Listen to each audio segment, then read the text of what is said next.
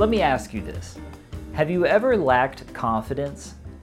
Have you ever gone into a meeting even though you felt like you were prepared yet to still be remained not really with a lot of confidence? Or maybe you spent all night staying up studying for a test, yet you didn't know how that test actually went?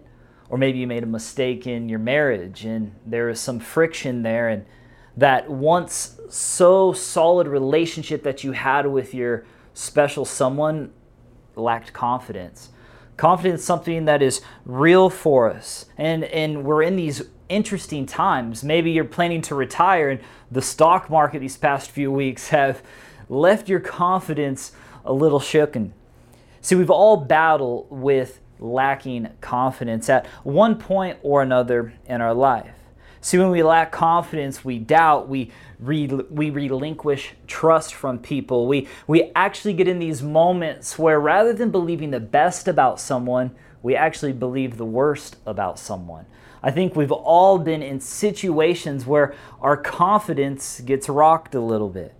But see, here's something that we have to hold on to. And this is what I want you to capture this morning is this. When we put God in the right position, we will live confidently. I call this Godfidence. Say it with me when you're looking at the screen, Godfidence. Okay? So take that, put it in your pocket, and hold on to that for today.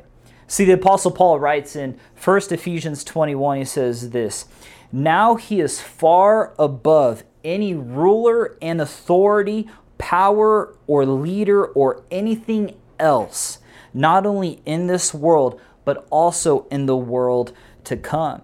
See, Paul is identifying that we can have this radical, solidified, this confidence in our God because He's the greatest power, He's the greatest authority.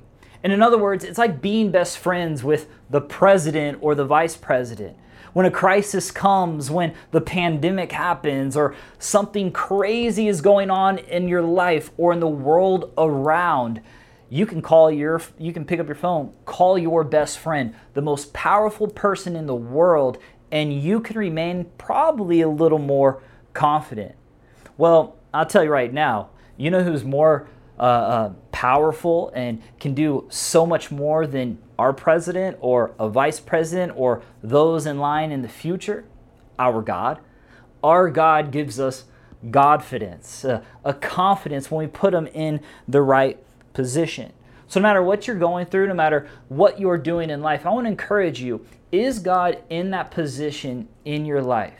Maybe you need to do a couple things, and this is what I'd love to encourage you to do at this moment. Maybe you need to position God in a way where He's out in front of you, where you see Him daily, where you see Him 24/7, 365 in your life. Maybe you need to actually take a moment and lay out your Bible on your kitchen table so when you get up in the morning you see, hey, I need to spend some time in my Word. Or rather than listening to the news on the radio on the drive-in, or maybe listen to some just regular music, you turn on some worship music on your drive-in to work and you just reflect on who God is in your life. My hope for you is that you elevate, you position God in a way in your life where you can have that firm confidence, that Godfidence in your life. And here we go, Faith.